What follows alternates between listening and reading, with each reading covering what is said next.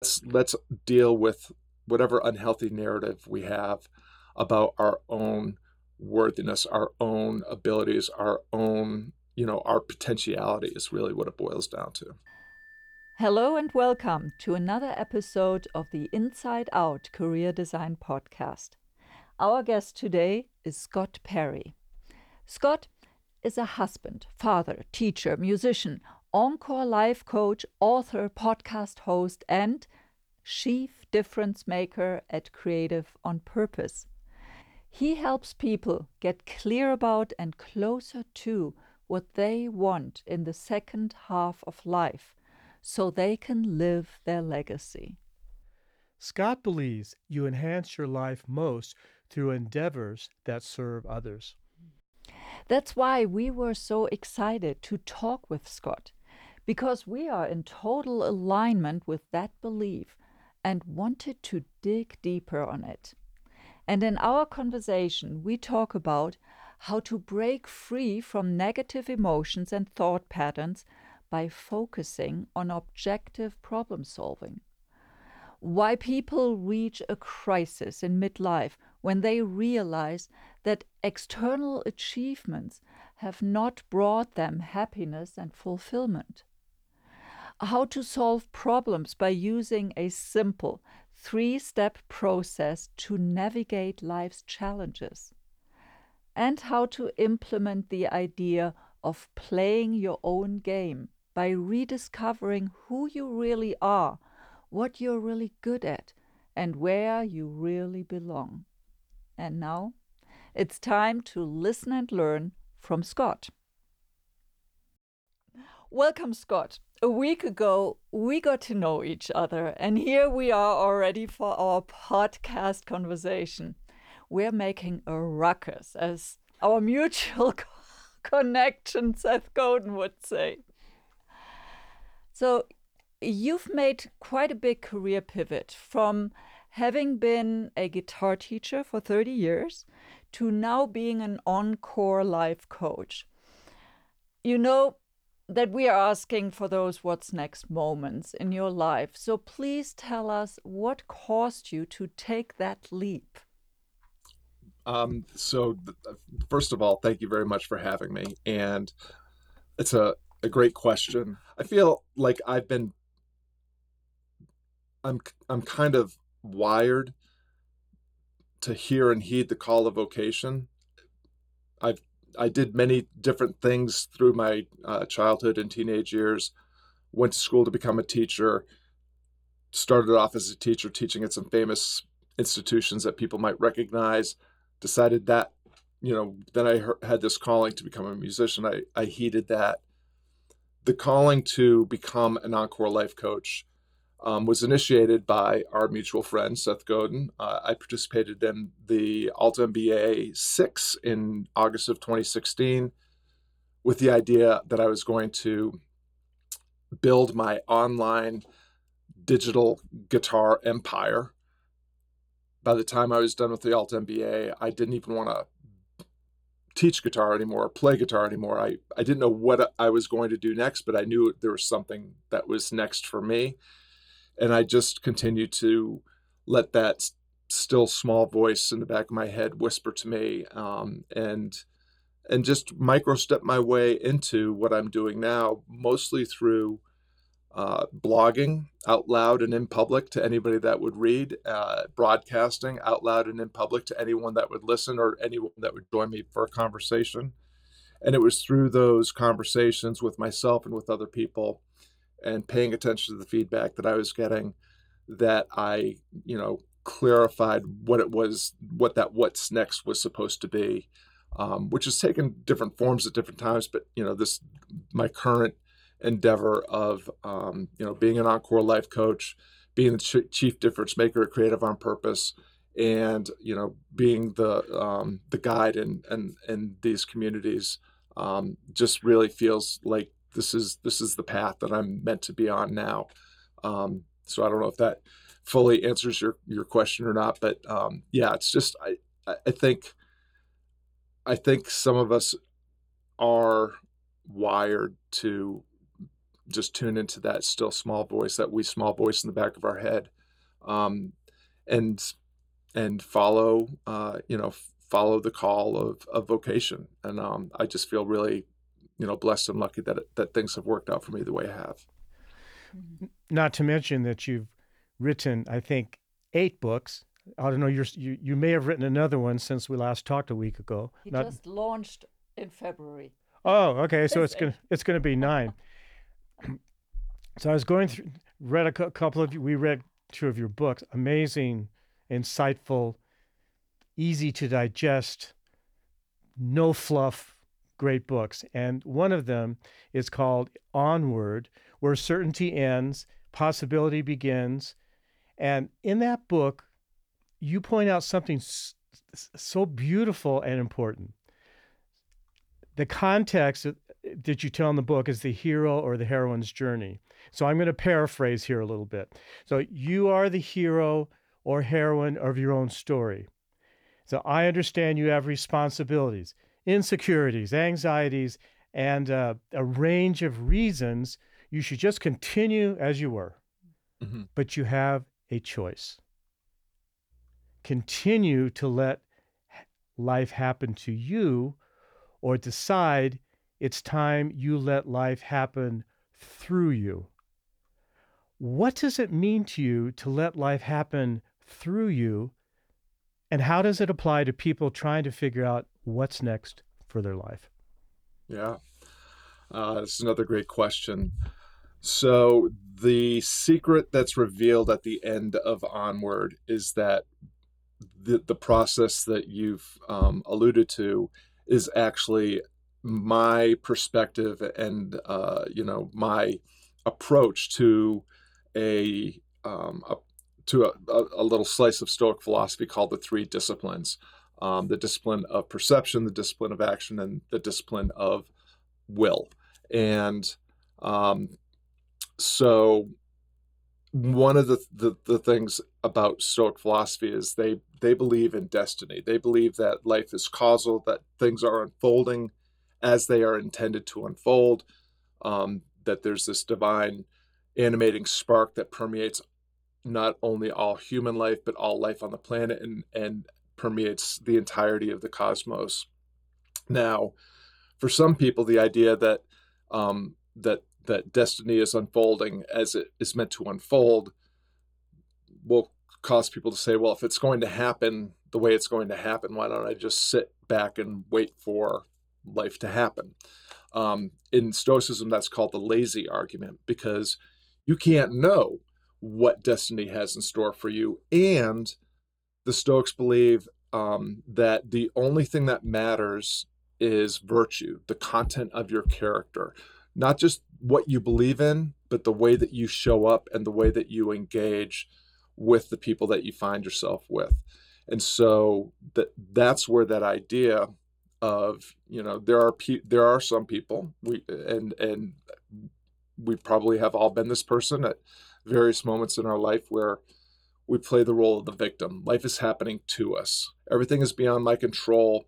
I wrote that book as the coronavirus, the pandemic was, just getting started.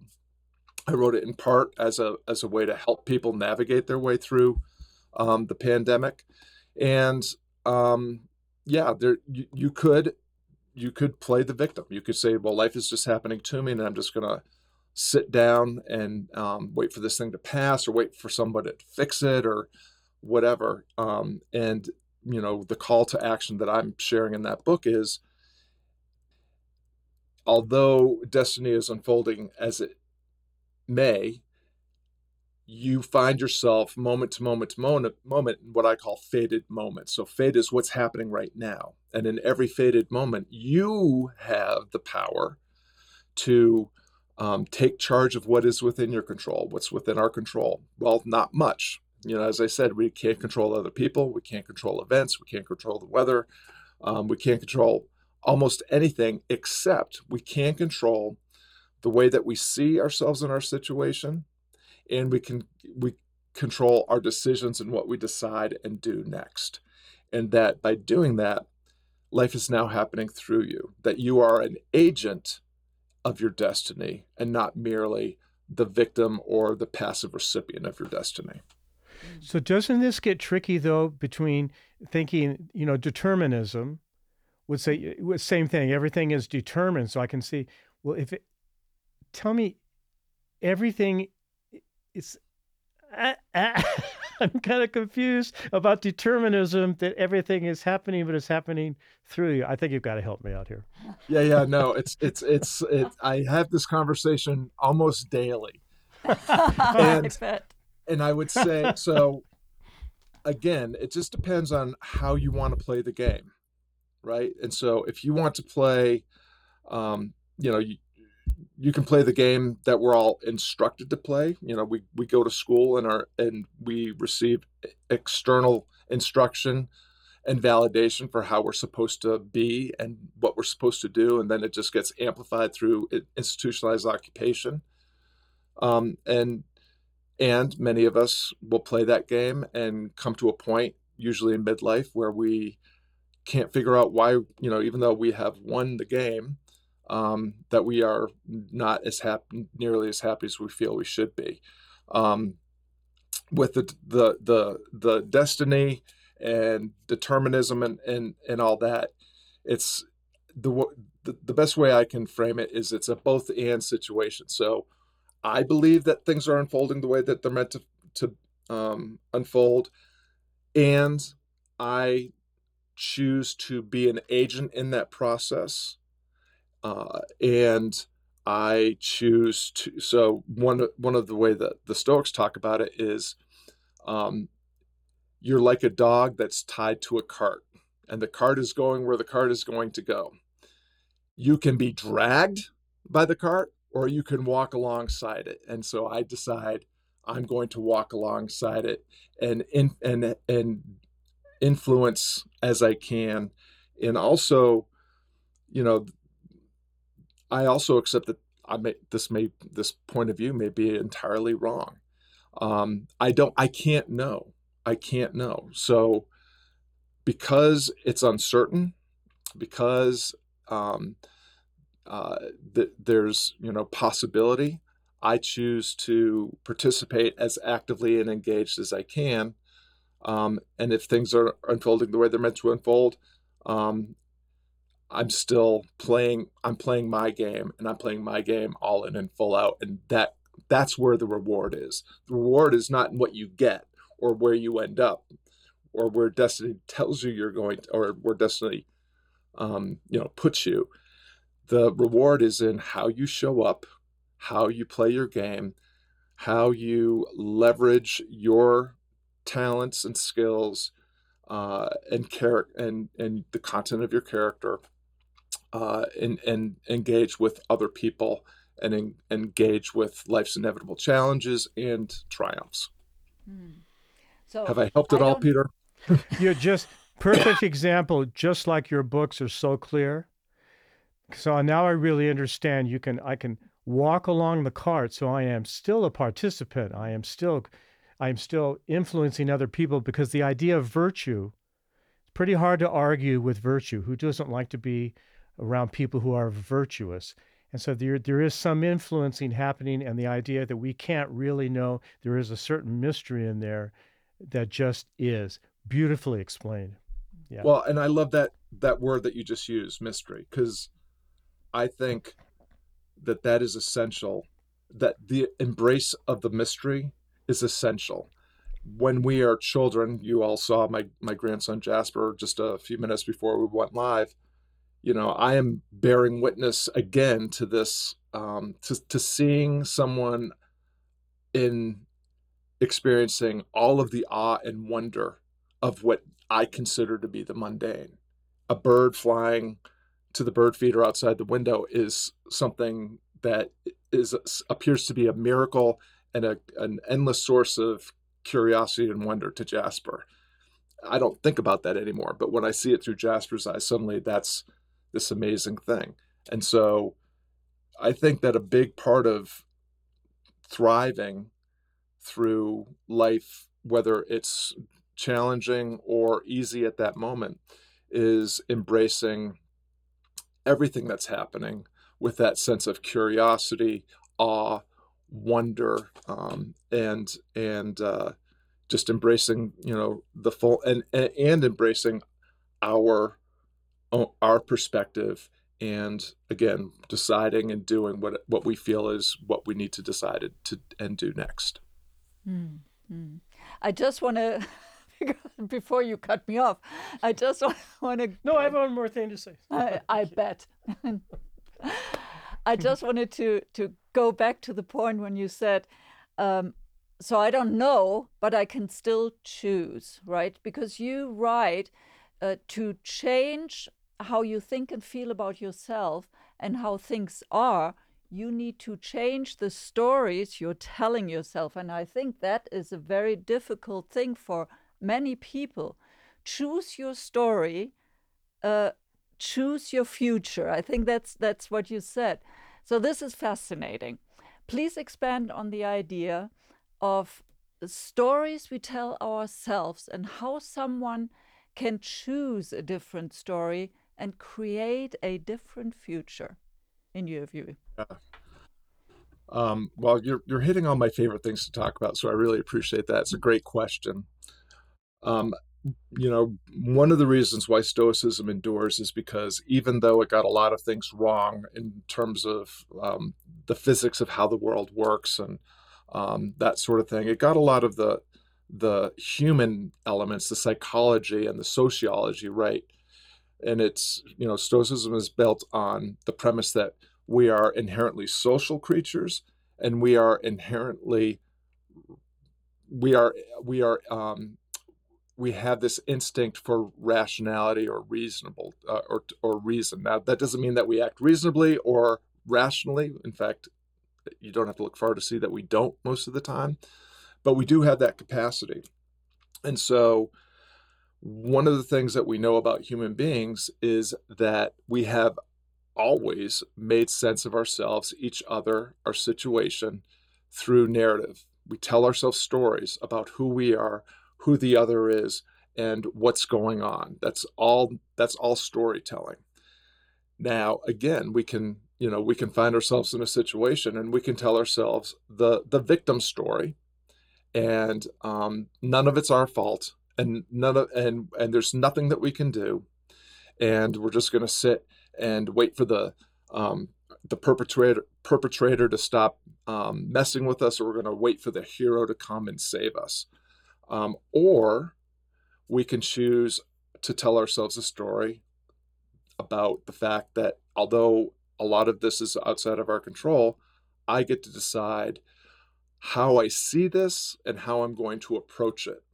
Um, One of my heroes is Viktor Frankl, who wrote a fantastic book called Man's Search for Meaning that I read at least every year, once a year. And I can't remember the exact numbers, but he spent, I think it was either 7 years in four different Nazi death camps or the other way around. But regardless, he experienced a lot of pain and suffering, and he witnessed an unbearable amount of pain and suffering.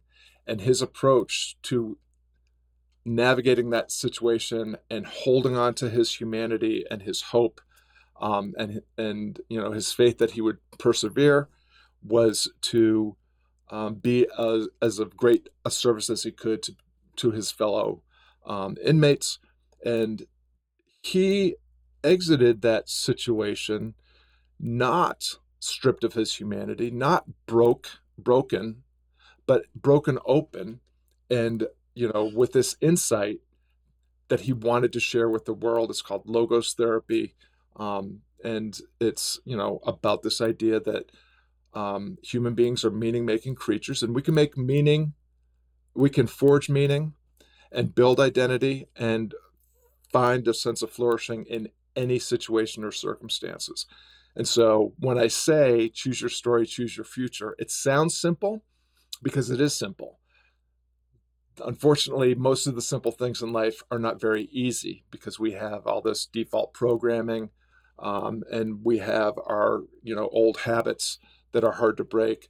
But if we choose to again micro step our way into a different narrative, we will find ourselves living into a very different future than we find ourselves in any given moment. I love that distinction between simple and easy. Mm. Um, so beautifully said. Thank you so much. You want it?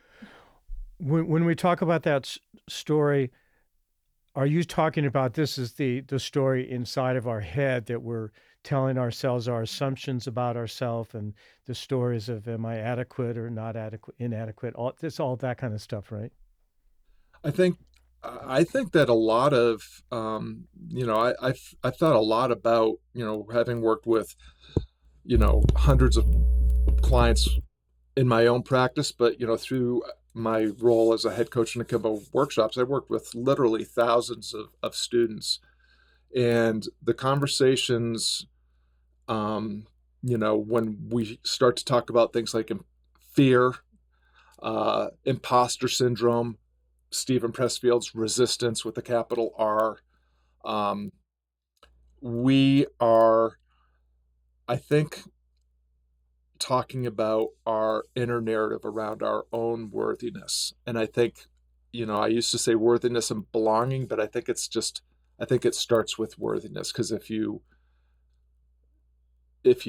start with belonging, if that desire for belonging is number one, you'll find belonging in places where you may find yourself suffering and profoundly unhappy.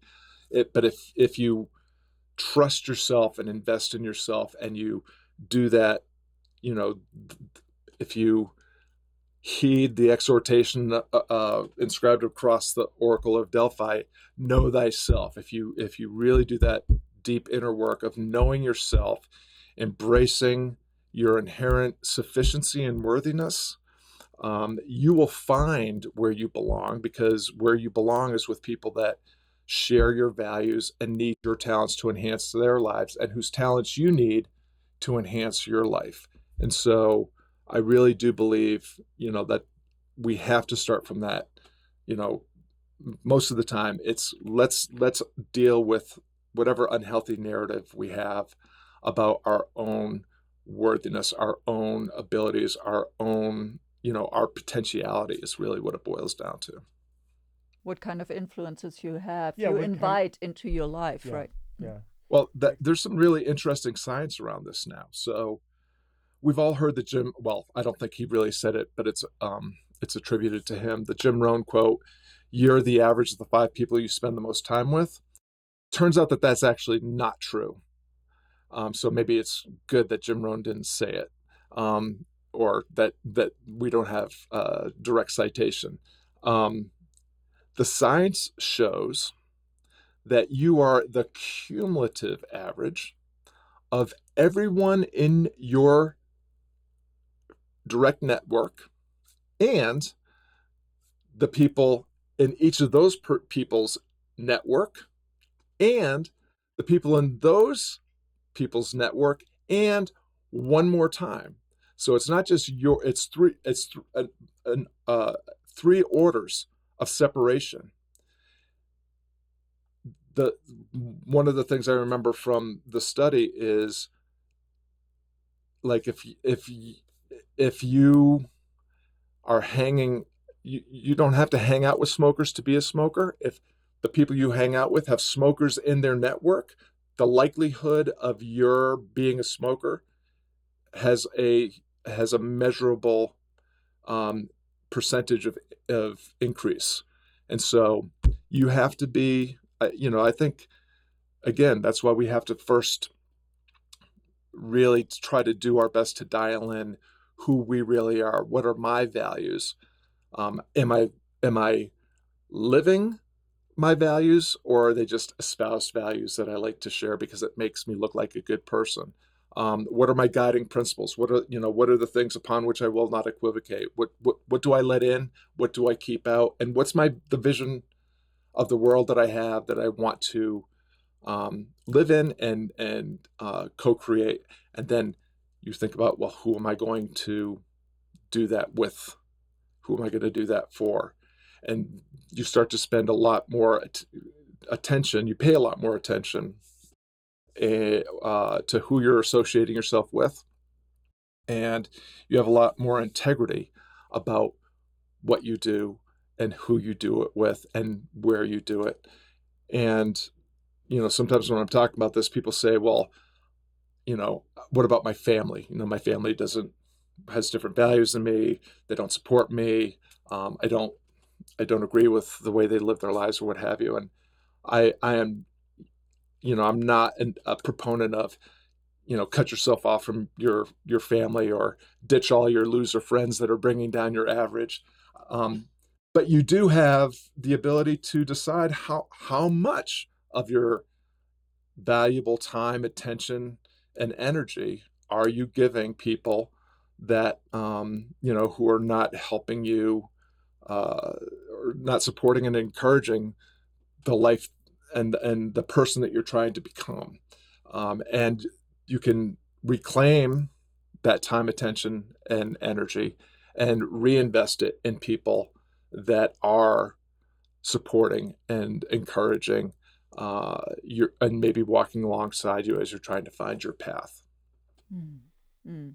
And watch out, because you might be connected to half of the world, right?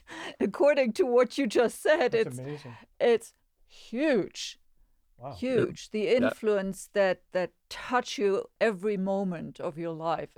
It's really incredible.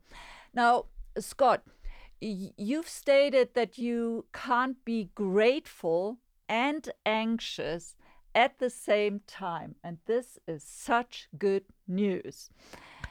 Um, and you also say that gratitude helps you see opportunities in the obstacles before you and to find the silver lining in your situation.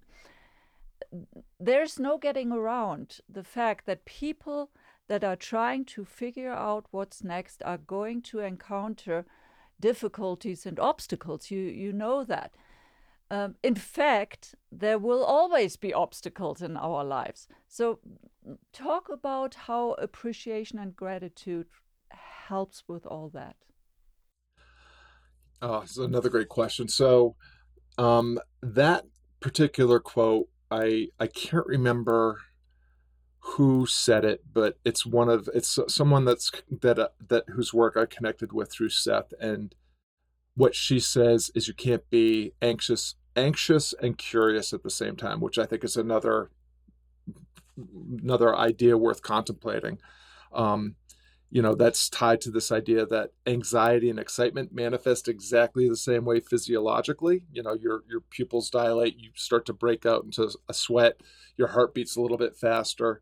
Um, and, you know, as a musician, that was good news to me because I experienced quite a bit of anxiety, especially when I was playing, with people who I really respected or who might be famous or was on a big stage. And, I was not normally a person that was prone to stage fright, but whenever the stakes got raised, I would have that, and I would use that little trick to just trick myself into being excited rather than anxious. This idea of gratitude, you can't be thankful and anxious at the same time, is grew out of that idea because, again, studying the science, the data that's out there. Um, Gratitude is, I think, the two levers that we have at our disposal all the time that are scientifically proven to reduce stress, to help us see opportunity and optionality, and to reduce anxiety and increase joy and fulfillment are gratitude and generosity. So, um, I, you know, Marcus Aurelius is the first book of his meditations. He thanks everybody that's touched his life for what they gave him. And some of the people he's thanking were not incredible role models or great people, but he found something in everyone that touched his life that provided him with a lesson, and he expressed directly his gratitude for those people. And I took that idea and his, just the idea of journaling in general, and I had this gratitude practice um, that I did for, well, I still do, but it's been years, and I began to experience this, this sense of equanimity and seeing more possibility and seeing a reduction in not just anxiety, but also anger or frustration just through this practice of gratitude. Um, and I guess, I should also credit my wife. My wife had a gratitude practice for years before I adopted it, was always saying, you should try this gratitude thing. It's really working for me. And I had to, it took me a little while to, because I'm a man. So, a while to get with it. But once I did, I experienced the same thing that she experienced. And here's the thing that really flipped the script for me was I went through a period of time, and this is not uncommon. People, we all talk about midlife crisis because it's a real thing, and it's a crisis that often happens in somewhere in that 40 to 65 range. I went through one of those periods where I felt like I was really broken. And because of my gratitude practice, I started leaning into, well, why don't I be grateful for this catastrophe that's happening in my life? And by doing that, I began to not just see that there were ways that I could navigate myself through this situation, that the Robert Frost quote, the way out is through, which I found to be true, but it doesn't happen until you step into. And so this idea that we can, and I think Viktor Frankl, speaks to this too, by embracing the challenges, the difficulties, the catastrophes, the tragedies, the trials, um, expressing our gratitude for those things, because those are the moments that really test our character, forge our character, that increase, that help us practice the virtues of humility and patience and acceptance, and it helps us um, become resilient and build that muscle of resilience. Which I think resilience is not just returning to where you were. I think resilience is the power of resilience is that usually when we are able to practice that through a difficult situation, we emerge even stronger than before we entered, even better than before we entered. And so it all begins with gratitude. We have to be able to be grateful for all of it, not just the wins, not just the moments of celebration, but for the challenges, for the difficulties, for the trials and the tribulations. It's We have to embrace the whole package, and that's what makes for a rich and meaningful and fulfilling life. Yeah, because it's often those things where that we prefer to push away from us that really teaches us something. And Peter and I, we have a gratitude practice that every night before we fall asleep, we share what we are grateful for, and those can be things that didn't work out the way we really wanted them to work out, but the little nuggets that are in those things that really push us forward, that help us. And it can be also things that we just take for granted each and every day. That if you look and expand your view into the world, you see that, for example, somebody sitting in a car in traffic and shouting at, my goodness, I'm going to be late for work, billions of people would give their hand and feet to sit in traffic and waiting, right? So those are the little things and the little mind shifts or thought shifts that each and every one can do, and it leads to a more fulfilling and happy life, I'd say. I think Absolutely. in William B. Is it William B. Irvine or William P. Irvine who's wrote? he taught me a great thing, and it was scary. He said the last time meditation. Mm, Oh, and when he said, so you're doing something, you're looking at your wife or your kid, and you say, this could be the last time. Wow, that just snapped me right back into gratitude and appreciation. It was such a powerful Yeah. lesson. I love how you say uncertainty nurtures consideration. And the question, what if instead of uncertainty and judgment, you practiced a little more curiosity and consideration towards others, yourself, and your situation? So my question is, how might that change things? mm. Well, again, what we're talking about is navigating our way past our default programming. We are wired by biology and evolution to be quick to make value judgments about ourselves, about other people, about situations. That's a bad person. This is a bad situation. Um, and we are also programmed to crave certainty. We want to know what's going to happen before it happens. We want to know that this decision is the best decision, that this decision will get us the outcome. Um, and we are also programmed to explore the edges of our understanding and abilities. Now, we are both of these things at the same time all the time. And of course, some of us are born with a temperament and tolerance that, it navigates one way or the other more often than not. But when we accept that, we are both um, and that we have the power to to choose our story, choose our future, to define,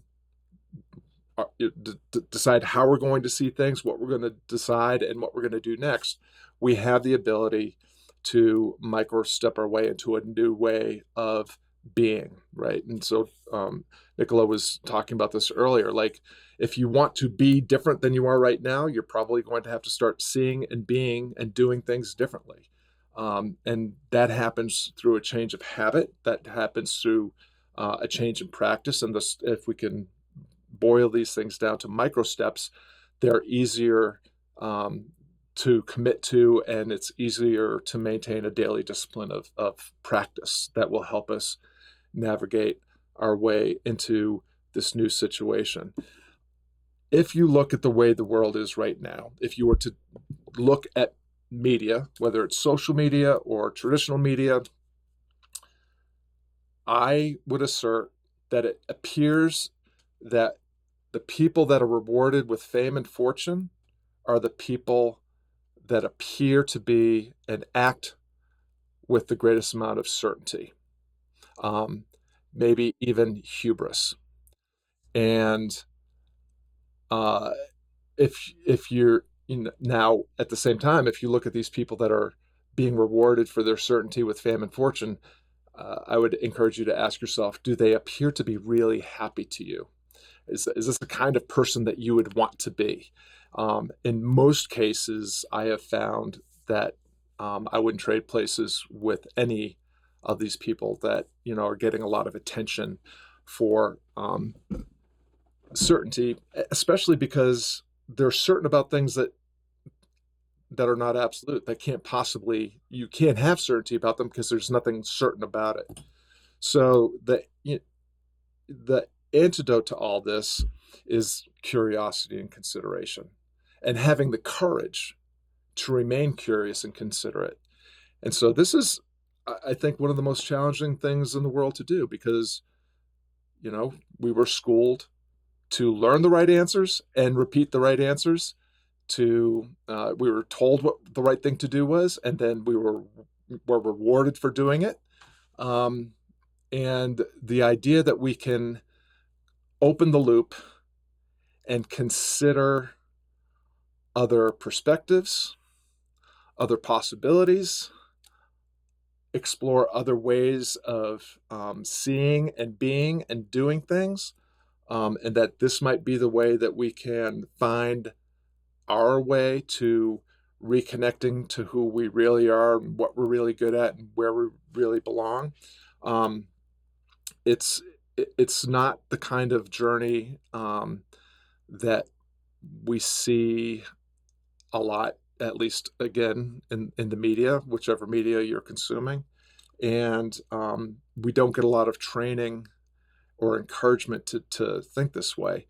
But I think that has been one of the most profound things for me because, like everyone else, I spent a lot of my life passing judgment on other people, passing judgment on myself, passing judgment on situations, both, in my experience and outside my experience. Um, and I don't think I was a very happy person during all that time. I would not describe myself as experiencing a lot of equanimity or tranquility or joy. I probably was experiencing more frequently frustration and jealousy and anger. Um, but the more I've been able to maintain open loops and to maintain a posture of curiosity and consideration, I have found myself experiencing more joy, fulfillment, tranquility, equanimity, all of those things. And I have found that some of the other things that we're often chasing as ends in and of themselves have happened almost naturally, organically. This idea of prosperity, reputation, purpose, passion, all the things that we're usually chasing as destinations, they become um, renewing resources that I can just continue to reinvest as I continue this process of trying to figure out, you know, who am I? What's next? Um, what's the best way for me to navigate my way forward? So I think curiosity and consideration, um, just they're again, they are the reward that in and of themselves, and just by cultivating those, um, that kind of posture, I've found to be immensely beneficial, not just to my well-being and peace of mind, but also to my progress in all of my life's endeavors. Mm. That sparked a whole bunch of questions again.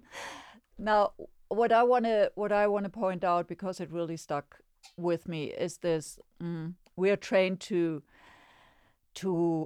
answer questions instead of being trained to ask the right to answer answers instead of being trained to ask the right questions, right?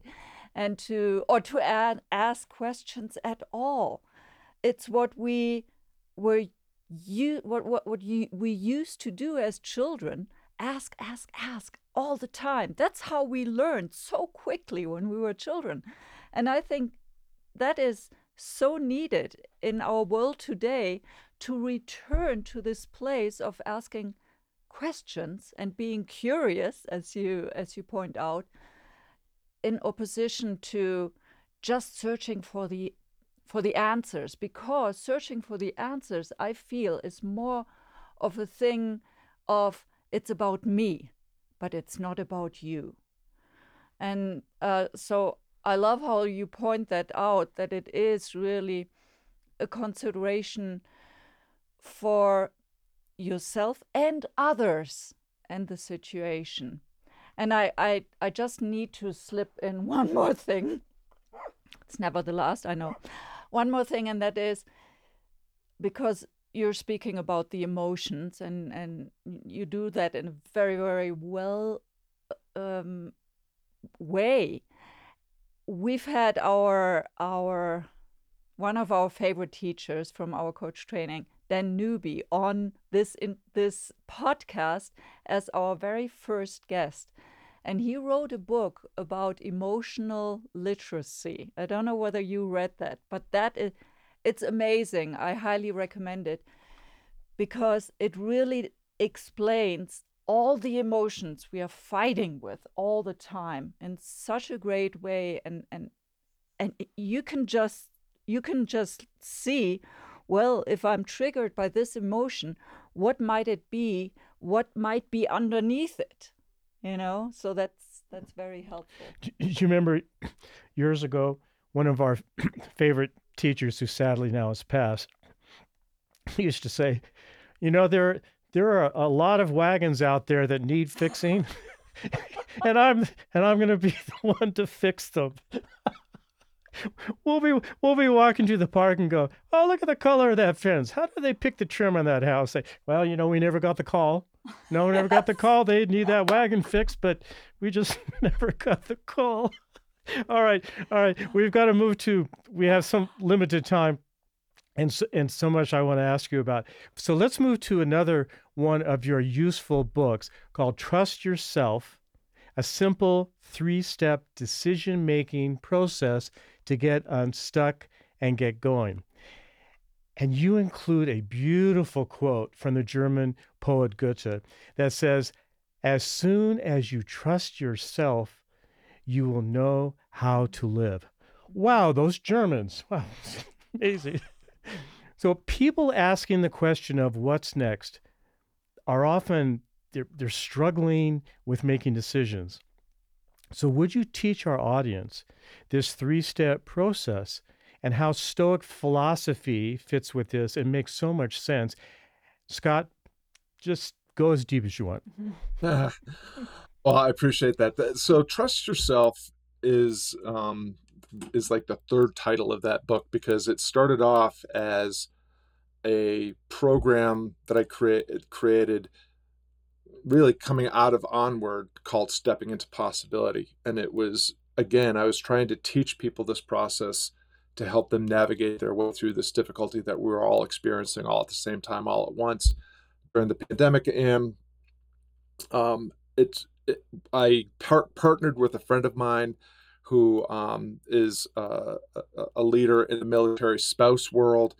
She and I presented this to several um, groups of military spouses. Someone picked it up and invited us to come to Arlington, Virginia, and present it to spouses of senior leadership, so like 1 to 5 star generals in the United States Army. And I practiced teaching this so often, and it just that Goethe quote kept coming to mind, because I heard that quote for the first time in the 7th grade, which was just a really pivotal time in my childhood. And I literally have chewed on that quote ever since, because some things are true because they can be proven to be true, and some things are true just because they're true, just on the face of it. And that we were talking about worthiness earlier, and I think this is what we're really talking about is, um, you know, do you trust yourself? Because if you have trust and faith in yourself that you can figure it out, that you can find your way, that you can forge ahead, that you can, thrive as you strive, then you have the ability to navigate your way through a life that will bring a lot of fulfillment, a lot of joy, a lot of equanimity, not because it doesn't have any challenges, but because it has plenty of challenges, but you have built this toolkit to make better decisions so that you can make a bigger difference. So the process is built off of those same 3 um, Stoic disciplines that we talked about earlier, but I reframed them into my own language. So the first thing is, what's now? What's happening right now?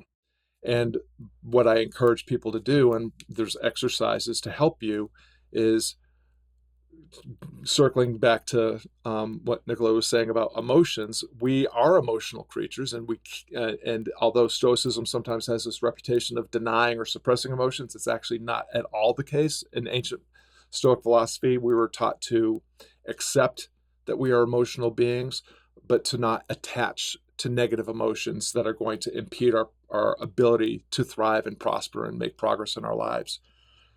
And the way that I've decided that this can be done is, we have to articulate the problem we're experiencing so that we are working on the problem and not allowing the problem to work on us. And the problem works on us when we let our amygdala, fight, flight, or freeze emotional brain take charge of the situation. And we attach ourselves to those emotions, which then bring on the feelings of anger, resentment, frustration, pity, what have you. So, what's now? How can I articulate this as plainly as possible without any adjectives or adverbs? Um, so as I walk through this, I'll just give you a real life example. I've been a freelancer all of my life as a musician, as a coach. Um, One of the things about being a freelancer is you're only making money when you have gigs in your calendar. And anybody that's a freelancer knows the feeling of looking at your calendar and saying, oh my God, I don't have enough gigs on my calendar to make enough money to pay my bills. And so what happens? Your amygdala kicks in, your emotional brain kicks in, and you say, oh my God, I'm not going to be able to cover my bills. I'm not going to be able to pay the mortgage. My kids are going to hate me.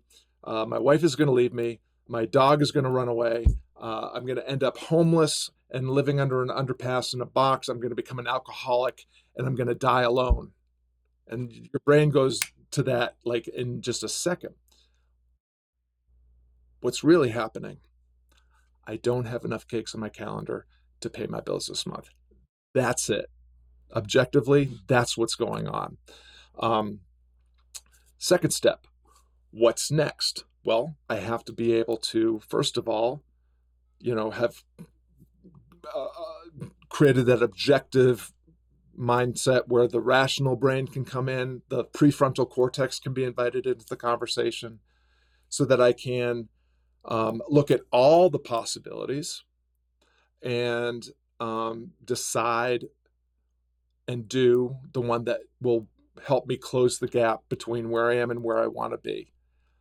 Now, you have to again practice a little restraint and and practice a little bit more receptivity by saying, well, let's see, I could go get myself a part-time job to help cover the shortfall. I could go through my list of subscriptions and apps and delete all the things that I don't really need. I could, I know, Peter, you and I would never do this, but I could take all those guitars I don't play anymore and sell them on eBay and bring a little money in. Um, No, no. I, and on and on. I could call up all those happy customers I've had in the past and ask them if they have any referrals or if they, if there's anything that they need right now. Um, so having framed all the possibilities, I can kind of go through that list and say, well, there's some things on here that are just not going to happen. Like I'm not going to quit being a freelancer and go get myself another straight gig. I might consider selling a couple of guitars. I might do any of these things. But the thing that probably makes the most sense as a efficient and effective step towards filling my calendar is if I reconnect with people that are already thrilled with the difference I help them make, they may need me again. They may have recommendations or referrals that they want to pass along. So I'll start there. And I can do some of these other things too. And then I can just take off the table all the things that are not up for consideration right now. So now I've objectively framed myself and my situation. I know what the real problem is, and I'm not letting it drag me around. I am addressing the problem objectively and directly and head on. I've framed all my possible next steps. I've decided to do the one primary one that's going to probably help, has the greatest likelihood of closing the gap with the least amount of risk, the least amount of effort, and the most amount of optionality going forward. And now the last step is what matters. And what matters is practicing gratitude, acceptance, patience, humility, because decisions are not outcomes. I can make a really bad decision and have a good outcome. I can make a really good decision and have a really bad outcome. outcome is not up to me.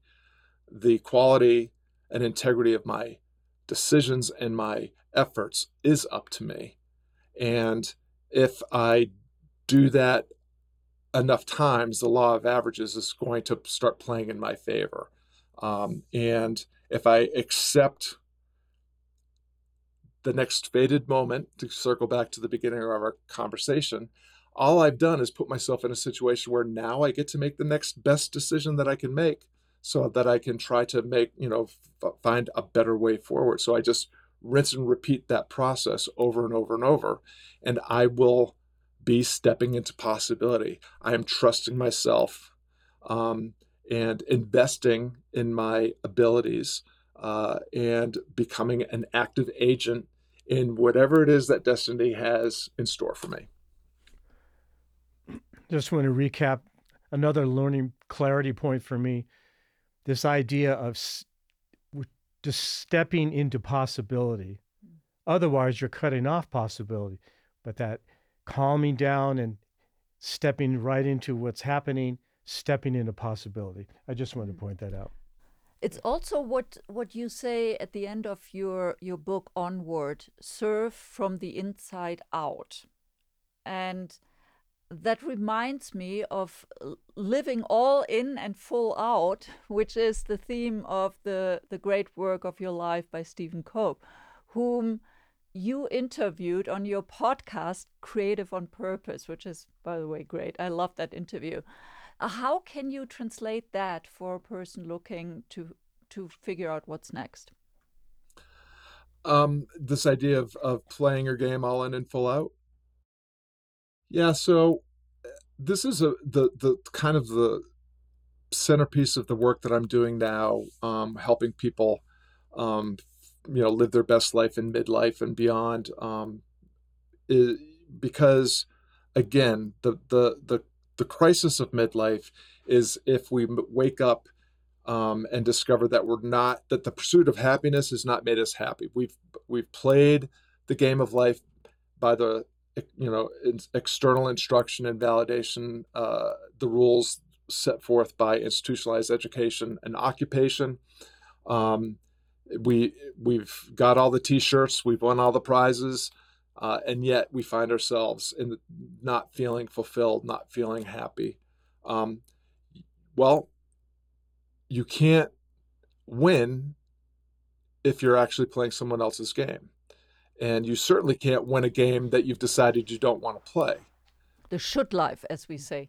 Exactly. So playing your game means, and with my clients, it's uh, getting involved in this process of let's reconnect with or rediscover who you really are, what you're really good at, where you really belong. Let's find that unique gift within you that's always been within you. And Stephen Cope's work, speaks to this too, because we're both getting it from the same source, the Bhagavad Gita, that we all have this sacred duty that, if we don't embrace it and live it, it will destroy us. That quote from the Gospel of Thomas: if you bring forth what is within you will save you. If you don't bring forth what is within you, what you don't bring forth will destroy you. And this is the great catastrophe that we all have to navigate: is, are we living into our unique, sacred gifts, our soul's true calling, our vocation, whatever language you want to use? That is the work that we are all meant to do. And if you can, by taking this process of let's rediscover who you really are, what you're really good at, where you really belong, at the intersection of that Venn diagram is the difference only you can make. And then we figure out, how do we turn this into, it may be a business, it may be a cause, it may be a project. It doesn't matter. It's something that we can build on and develop, so that now that you've defined the difference only you can make, you can develop and deliver it. And it's through that developing and delivering the difference only you can make that you're going to experience a greater sense of thriving, flourishing, what we call living your legacy. Legacy isn't the money and monuments you leave behind, it's the difference you're making right now. And the difference you make right now is meant to be the difference only you can make. And I've lost track of your question, so I hope I answered it. You you actually did answer it beautifully, and we are getting towards the end. This is a perfect way to end, actually. But I want to give you the opportunity to say if there's anything we didn't touch on that you really want our audience to know, or leave them with yet another pearl of wisdom of yours. Oh, well, I appreciate that. I mean, you all are great interviewers. I knew that from watching the episode with our mutual alt NBA friend. So I think we've certainly covered plenty. I'll leave you with the first exercise in my new book, The Art of Encore Living, which is based on a quote from Marcus Aurelius, who has helped me navigate my life since the seventh grade. And if you are in that moment of life where you know that you're not living your soul's true calling, you have this wee small voice in the back of your head telling you that you can be and do more and better, but you don't know what that is, and you're seeking clarity. I think the most the the process is the shortcut, as they say, and a process that I have tried with a lot of clients that's really worked is based on the Marcus Aurelius quote: "Think of yourself as dead. You have lived your life. Now, take what is left and live it properly." If you take a moment, if you're really feeling lost and unsure and uncertain about what you are meant to do or what you should do next, project yourself to that moment that you may or may not have the privilege of experience of having a conversation with yourself on your deathbed, and ask yourself, what are the things about my life that I celebrate and wish I had done more of? What are the things that I have done in my life where I have the deepest regrets and wish I had done less of?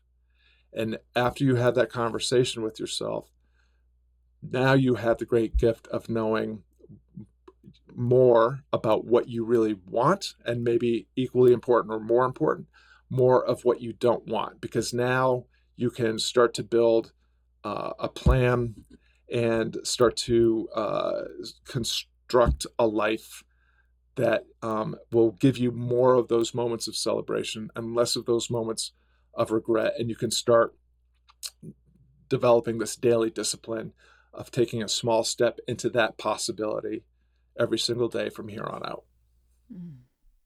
Very, very, very nice. Beautifully said. Love it.